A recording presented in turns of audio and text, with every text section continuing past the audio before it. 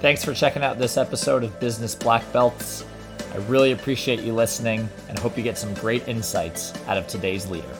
Let's dive into the show. Hey everybody, welcome back to Business Black Belts. I am thrilled today to have my friend and customer, Julia Homan from LAN Solutions, on the phone. Thank you so much, Julie, for stopping by. Thank you, Miles, for having me. I like to start off with an easy question. As you know, this show is all about kind of getting into your story and how you've gone from white belt or kind of inexperienced and person who's excited to learn in business to being someone who I consider a black belt in your sales and business growth and relational acumen as a business leader. But before we get into all those questions, we'll start with an easy one. In your own words, if you had to describe yourself, could be personal or professional, how would you describe Julie Homan? Often intense. I guess I would say blessed overall would be what comes to mind, although others would probably say often intense. I feel that personally and professionally, it's been, I've been doing this. I'm nearing 60 years old, and I've been in this profession for uh, 30 plus of those, 35, 36 now. And on both fronts, it's been a very terrific experience. Yeah, and you're in a pretty intense industry. IT support. My dad runs an MSP. You're kind of like an emergency room for a bunch of businesses, 24 hours a day. Yes, fortunately, I'm on the sales and marketing side, but a good portion of the folks at LAN Solutions, no one ever calls them to say, "How are you? Having a good day?" It's usually something's not working right. It can't be fixed fast enough, and why isn't it done yet, kind of thing. So absolutely, it is. There's a lot of triaging, very similar to an ER room. Thank goodness, even though many of our clients do feel that at the end of the day, it is like being in an ER room. Fortunately, no one is physically harmed by Mhm. things not being fixed. But absolutely, we play a vital role in the overall success of our clients' businesses, and that's one of our mottos and mantras is that we aim to help our clients thrive. So in order to do that, we have to be responsive like you would be in an emergency room. Yeah, absolutely. So I'm curious, you mentioned it's been about 35 years, which is longer than I've been alive. So you were doing IT and sales but before I was even in the womb. But I'm curious how it all started. If you kind of go back to the beginning of the journey, maybe like where you went to school, like how did you even get into sales to start with? Yeah, it's kind of an interesting story. So I went to a school back east, northeastern, that had a co-op basically type of program, and you worked for a good portion of your last year. And so I happened to work at a place called Wang Laboratories. Wang Laboratories was very, very prominent word processor in the day, and I went into the role in the accounting department because that's where my degree was. And so um, I was collecting on past dues and making those terrible phone calls, but befriended a couple folks in the sales team, and then over lunch and so forth, I realized they were driving really fancy Porsches, and they were Hmm. going to Italy and wearing Gucci bags, and they looked like they had a pretty cool life, and I thought, geez, and I'm really getting beat down, and calling these people, they're not happy to hear from me about their past due bills, and I'm thinking, how can I get into this gig? Like, this looks like it's fun. And they were the ones going for lunches with clients. And I thought, That's what I want to do. Like, so I weaseled my way into helping them do demos. So I became very proficient with the application that the Office Power, or the Wang Power, Wang Office, good golly. That's many Hmm. years ago. And so they started asking me if I could come out and do demonstrations for their clients. So I kind of became a pre-sales person. So I wedged my way into the sales team that way. And then when I finished school. I moved out to California. That was back in New England. And so when I moved to California, Wang Laboratories had a spin-off, and a bunch of the VIPs at Wang went to a place called Computer Consoles Inc. Mhm. And my boss was one of those folks, and he said, "Will you come over with me?" And I was doing pre-sales at that time, and I said, "I will come over if you can show me a roadmap for how I can be an outside salesperson because that's really what I want to do." Because then I got to the point where I felt like I was doing all the hard work, getting the people to buy the tool. This was now called Office Power, and it was a Wang Office competitor. And Mhm. again, the sales folks were driving around in the BMWs and Mercedes and so forth and getting to take people out for lunch. So he agreed, and in a matter of a year, I became an outside sales rep at Computer Consoles, and um, I stayed with them for a number of years. And then it was the sort of the creation of the WordPerfect and the PC basically where dumb terminals weren't the thing anymore. And so I was it was the competition on that side of the house was getting pretty stiff. And so um, I was fascinated by that technology as well. And so I started doing some studying on my own and decided I wanted to go to work for somebody that had a practice that sold those solutions. Um, at the same time, they were bought out. My company was bought out, so it was great timing. And I started interviewing and met a gentleman named Oliver Golnitz on an interview down in San Diego at a company called LAN Systems. And Mhm. so LAN Systems was selling these tools that I had been competing with and um, joined LAN Systems in 1993 Mhm. and then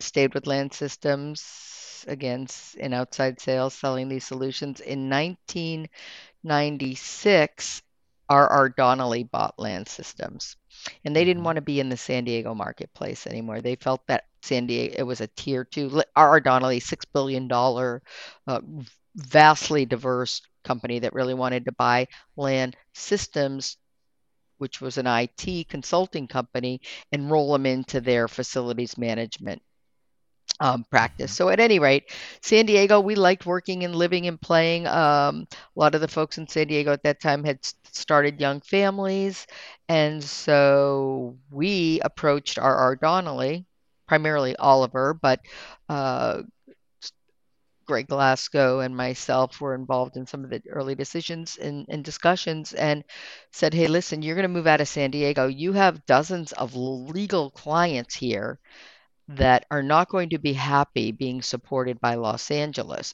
out of your Los Angeles office. Mhm. So, would you like us to spin off? We'll take these contracts for you and make them happy, and you can, sell us the assets for pennies on the dollar." And they agreed. The clients were thrilled because they thought that we were all moving to Los Angeles or San Francisco. So the vast majority of the people that they knew and liked and enjoyed working with and had become comfortable with were going to stay in San Diego. So 100% of the clients stayed, and LAN Solutions was born. Wow. So I didn't realize. So the names are very similar, but now so you at this point are a much smaller company. Much smaller. There was 8 of us to start. So what was that like? Because Wang, from my days at EMC, I know Joe Tucci, the EMC CEO, was a former Wang executive. Wang was a big company. Huge, as was CCI and ICL, and those organizations were much bigger. So when I went over to Land Systems was a national integrator. They were headquartered in New York, so they were bigger, but not as big as the organizations I had come from. So that was nicer because I felt like you could really make a difference. You weren't just a number. It wasn't just all about your numbers. You had a voice. So I really enjoyed the downsize, and then of course we really downsized, and then it was that was a strap on your boots and do whatever it takes early on in Land Solutions. Infancy. We had the husbands and the kids helping doing rollouts of law firm clients in the day. So it was a lot of blood, sweat, tears and beers early on, kind of all hands on deck, and then we grew the organization to nearly 50 employees over the last 25, 26 years, and then in December of 2021, we merged with a managed services provider up in the Bay Area, End Site, and so far that's super exciting. They're about 100 employees. They've been around for about 20 years. We all share the core values, and we've known these folks for about 12 to 15 years. And so we're now LAN Solutions powered by Insight. Not sure what the branding will be like, down the road, but right now our goal is to take, two super successful, great managed services providers and make them even better. Take the best out of both organizations and meld them very slowly into one, really premier organization. Yeah, awesome. Now I'm curious, in MSP sales, I've often heard, it's all about trust. So you're not selling so much like you would be in a product business, like look at what our widget can do. You're really selling, you can trust me and I'll get the job done, because neither of us exactly knows what the job is going to be at any given time. So I'm curious from you, how have you learned to sell in such a competitive space, and what advice might you have for someone like me who's up and coming in sales? I, so much of the sales that I've done through my career have really been built on relationships. And as you say, trust is key. Um, there's a lot about selling in the managed services space that is timing. Certainly I think that, and I know this of you, Miles, from working together for a while, that the keeping in touch, even if there's not much going on, is so valuable. Letting them know you care, that sort of thing. I take a much less scientific approach to the selling than others do, I think, because I really have built my career around relationships, doing what I say, saying what I do, being, honest, and trying to set realistic expectations. That's been Yes. successful for me. Now, it's a new day and age now with COVID. I can't have the coffees and the lunches and get to know about folks' families like I used to in the past, and see pictures of the kids and the dogs and all that like I personally could. So I have had to adjust somewhat to this new pandemic world that we've been living in, and a lot more Teams meetings and Zoom meetings and so forth. It's a lot harder to develop those relationships slash friendships that way. But Mhm. again, kind of back to grassroots of, delivering on what you're promising, and just making sure that you're, keeping in touch with prospects. Even if it's not, like I said, even if it's nothing, there's nothing to really share as far as business to earn, but just right now we're doing something around the situation in the Ukraine with with our clients, and I'm sharing some of the best practices with prospects, just as a touch. So we have something in our database called KIT, which is keep in touch, and I we focus on that a lot. It's so interesting you say that. One of the things that I've noticed in sales since I started at EMC to today is that we all, more than ever in this digital world, are craving real relationships. And real relationships are not made by asking people to buy. Like, real relationships are made by truly, like the cliche, what you can give. So I've had the exact same experience, like reaching out with thoughts like, hey, we just did this in Ukraine. What do you think? Or I just read this book. I thought of you on page 36, or things like this, like a podcast, just relationship building that isn't so transactional. is within all of our power because we all crave this more than ever. Mm-hmm. We're just oddly, sales has so much been about the product and the pricing and the closing for so long that we've kind of in this new world often thought about golfing and lunches and stuff as this luxury that you get to do with a couple people, but then there's my real job, which is selling. And I'm amazed how those are in COVID having to come together because there's just not as much in it for the person to get sold Very, when they don't get to golf. yeah, Yeah. very true, very true. I think that, I mean, yeah, I couldn't agree with you more, and I feel like I'm hopeful that that's going to change here as things lighten up. But I still think that, on the other hand,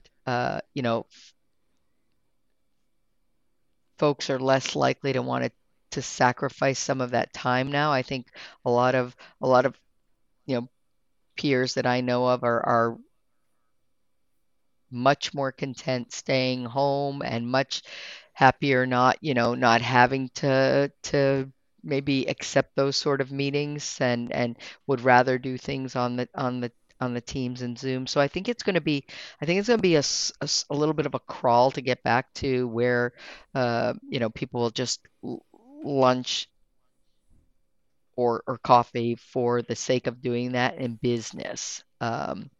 So I mean, we'll see. Obviously I don't have a crystal ball. But my hope is it happens sooner than later. But I have a funny suspicion that it's going to be slow to return.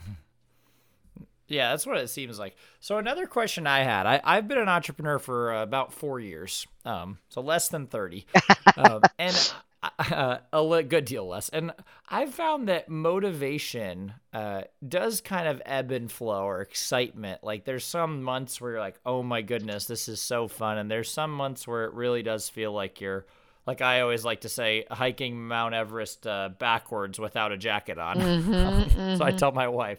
So I'm curious for you.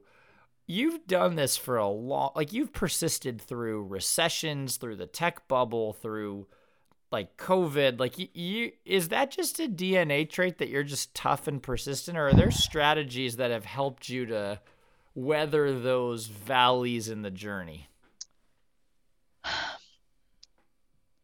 Yeah, I like to think I'm tough and persistent.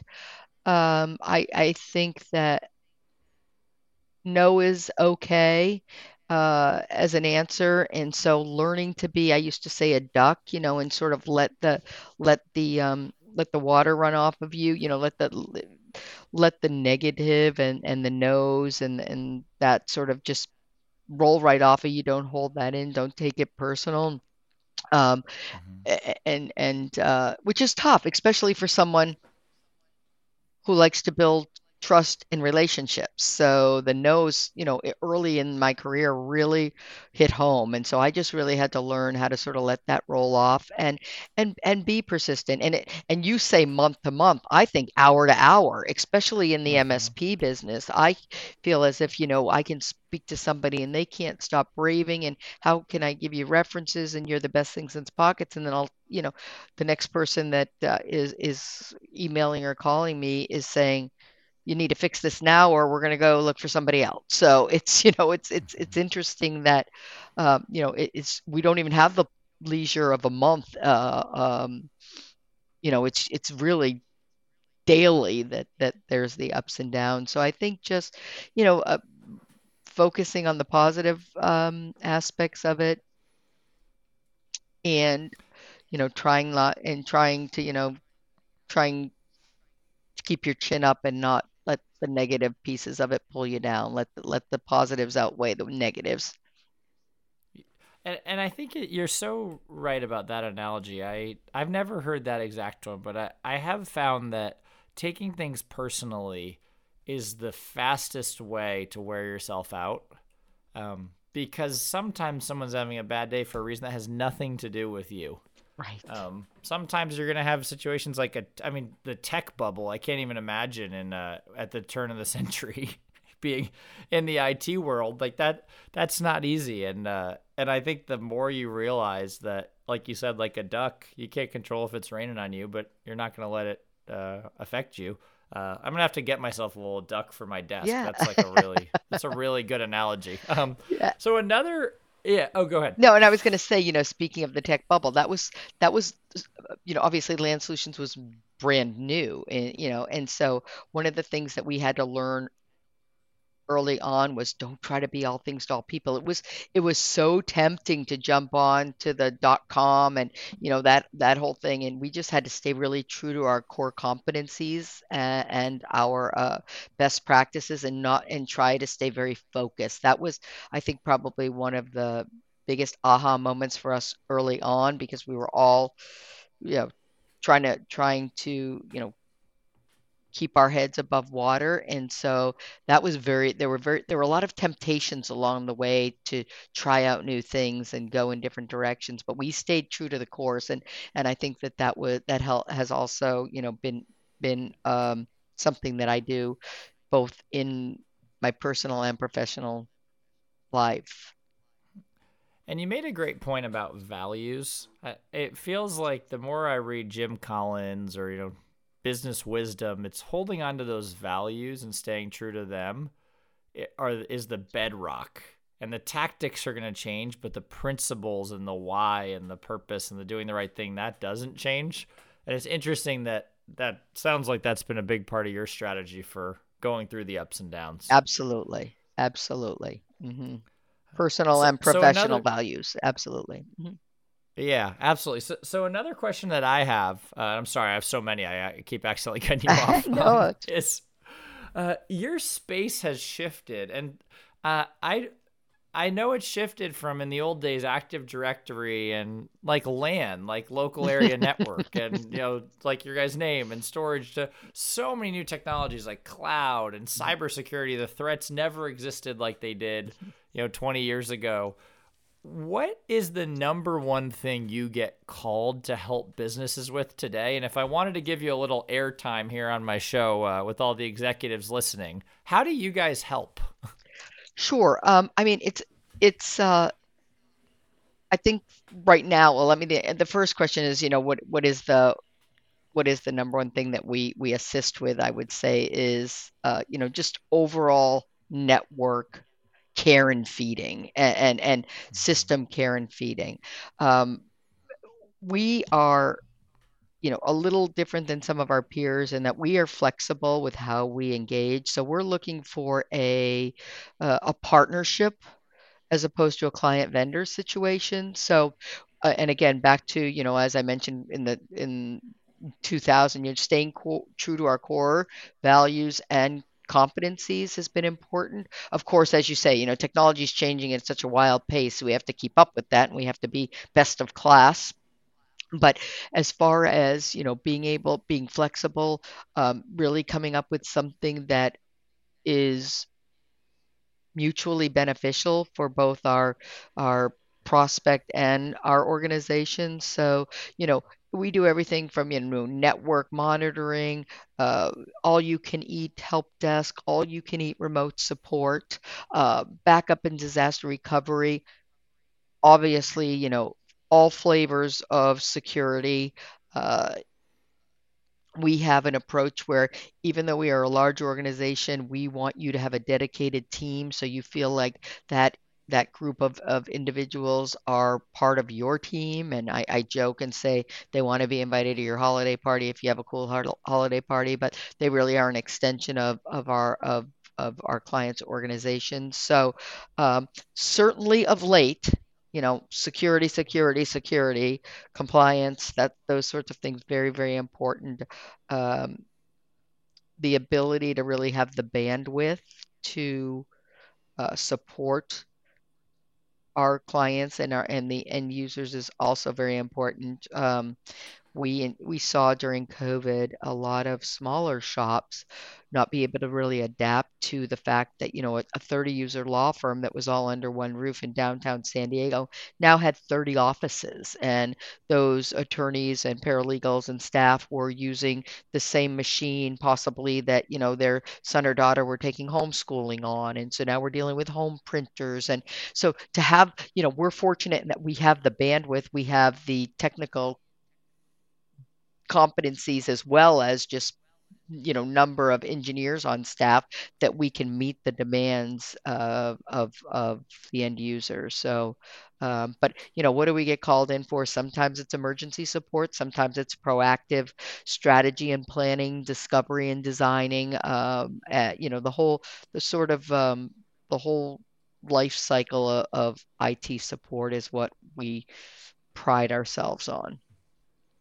And it's always stood out to me, your customer focus and how you talk about it uh, is something that we aspire to at our business to be similar. Like you taught me the word white glove service, Hmm. and early on when I was starting my business, you were talking about the importance of really giving executive presence and don't ever get too big to talk to clients in your own head as a leader. Hmm. I think you embody that really well. So another question I had for you is there are so many books and podcasts like this one Hmm. and news sites, and obviously we're all trying to learn and grow. Do you have any favorite sources for new business ideas or tech ideas? Well, a lot of the business, you know, uh, periodicals or books that we're reading are around how to run a business. So I'm not spending as much time reading about how to new client development as much as I am how to, traction, for example. I don't know if you're familiar with the EOS system, Gino Wickman. Mm-hmm. Um, where I'm reading that book right now for the second time. Early in the day, of course, we did the blue sheets and the Miller Hyman and those sorts of things. But of late, a lot of what I'm doing is spending time trying to understand how to make my team more efficient, regular cadences, those sorts of things. So I'm trying to get. I'm focused more on that. Having said that, I am going to be picking up a book, and I believe it's called No Form, No Spam. It's an account-based marketing book. And so we're going to read that as a group and see what we can come up with from there. There's uh, I guess, an initiative at our combined organizations to use some automation to try Mm-hmm. to identify who a targeted prospect would be based on what a good LAN Solutions client looks like today. And so it uses artificial intelligence and other technologies to try to map out where we should focus our time. Obviously, time is probably the biggest deterrent of an account executive or a salesperson in our organization. So rather than doing your dials for smiles and rather than doing your email marketing and other casting your large nets, if we can get more siloed information on who really fits the profile of a good land client, we feel like will that would increase, obviously efficiencies. And it's so interesting. You mentioned traction because that one I've met so many entrepreneurs and I've read it a couple times, like who've really benefited from that. Because I think you're right in this new digital post-COVID world, it's getting harder and harder to keep track of all the details and keep track of the cadences. And the second thing you mentioned, I think marketing, obviously my world, it is changing so fast. So whether it's books or conversations like this, I think to keep up with it, it is a technical challenge, just like your world. So it's definitely a great reference to that book. So my final question for you, this is my favorite one to ask. In the world of karate, which is where I got this idea. So before doing college baseball, I did karate in high school. So I got cut off at brown belt. I did not make it to black belt. Oh. But a lot of the perspective there was sort of in that world. Once you get to fifth degree black belt, you become a master. And I think once you get to 10th degree black belt, you become a grandmaster and they kind of send you off to start your own form of karate is the idea. Um, and I love to think about that legacy of as you kind of get further up the rungs in life of experience and accomplishment, you start to think less and less about what's ahead of you and more about your learning and what's behind you and like what's often called legacy. So I'm so curious, and it's my favorite question to ask. What do you want your legacy to be? Like, what do you want to be said about you? That's a good one. I know I'm putting you on the spot, so Yeah. disclaimer, Julie didn't know this one was coming. Yeah, but yeah, and it's I think that I would I would want it to be something along the lines of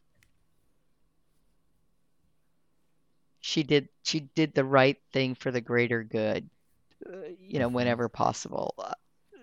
Something to that extent because it's been uh, uh, yeah, I would have to say something along those lines. It's been an interesting ride, especially as a founder of LAN Solutions, and then now, taking the chips off the table with Insight and, really going back to grassroots of being, a, a, a director of sales. And so I would like to be remembered as somebody that did the right thing for the overall greater good of everyone in the organization. Mm-hmm. Well, it's not, if everyone did that, we'd have a much easier to live in world. Yes, So yeah. we gotta get this podcast distributed. That's a tough one though. I may wake up in the middle of the night and say, nope, nope, this is what I want my legacy to be. Yeah. Well, I think it's a great perspective. I know Winston Churchill is one of my favorite people in history, and he often said, "You make a living by what you get. You make a life by what you give." And I think it's so true. What we're most proud of is usually not about what we ourselves accomplished or Absolutely. received. It's really about what we were able to see others receive because of us. So that is a great answer to end on. So Julie, if anyone wants to reach out to you, I know you guys primarily focus on the San Diego area, but I'm sure do some remote support as well. Is LinkedIn the best way to reach you? Yeah, definitely. I'm on LinkedIn. I probably should use it more. But yeah, LinkedIn or email, or my cell phone is published as well. I'm happy to talk to anyone on any of those methods. Absolutely. Well, thank you again for coming on. Look forward to having you back. And with the new merger and everything, just best of luck as you keep pushing forward. Thank you very much, Miles. It's always nice to speak with you. Thanks again for listening to today's episode of Business Black Belts. Should you want to see more content on both the show, marketing, and business in general, feel free to check out my LinkedIn. Thanks.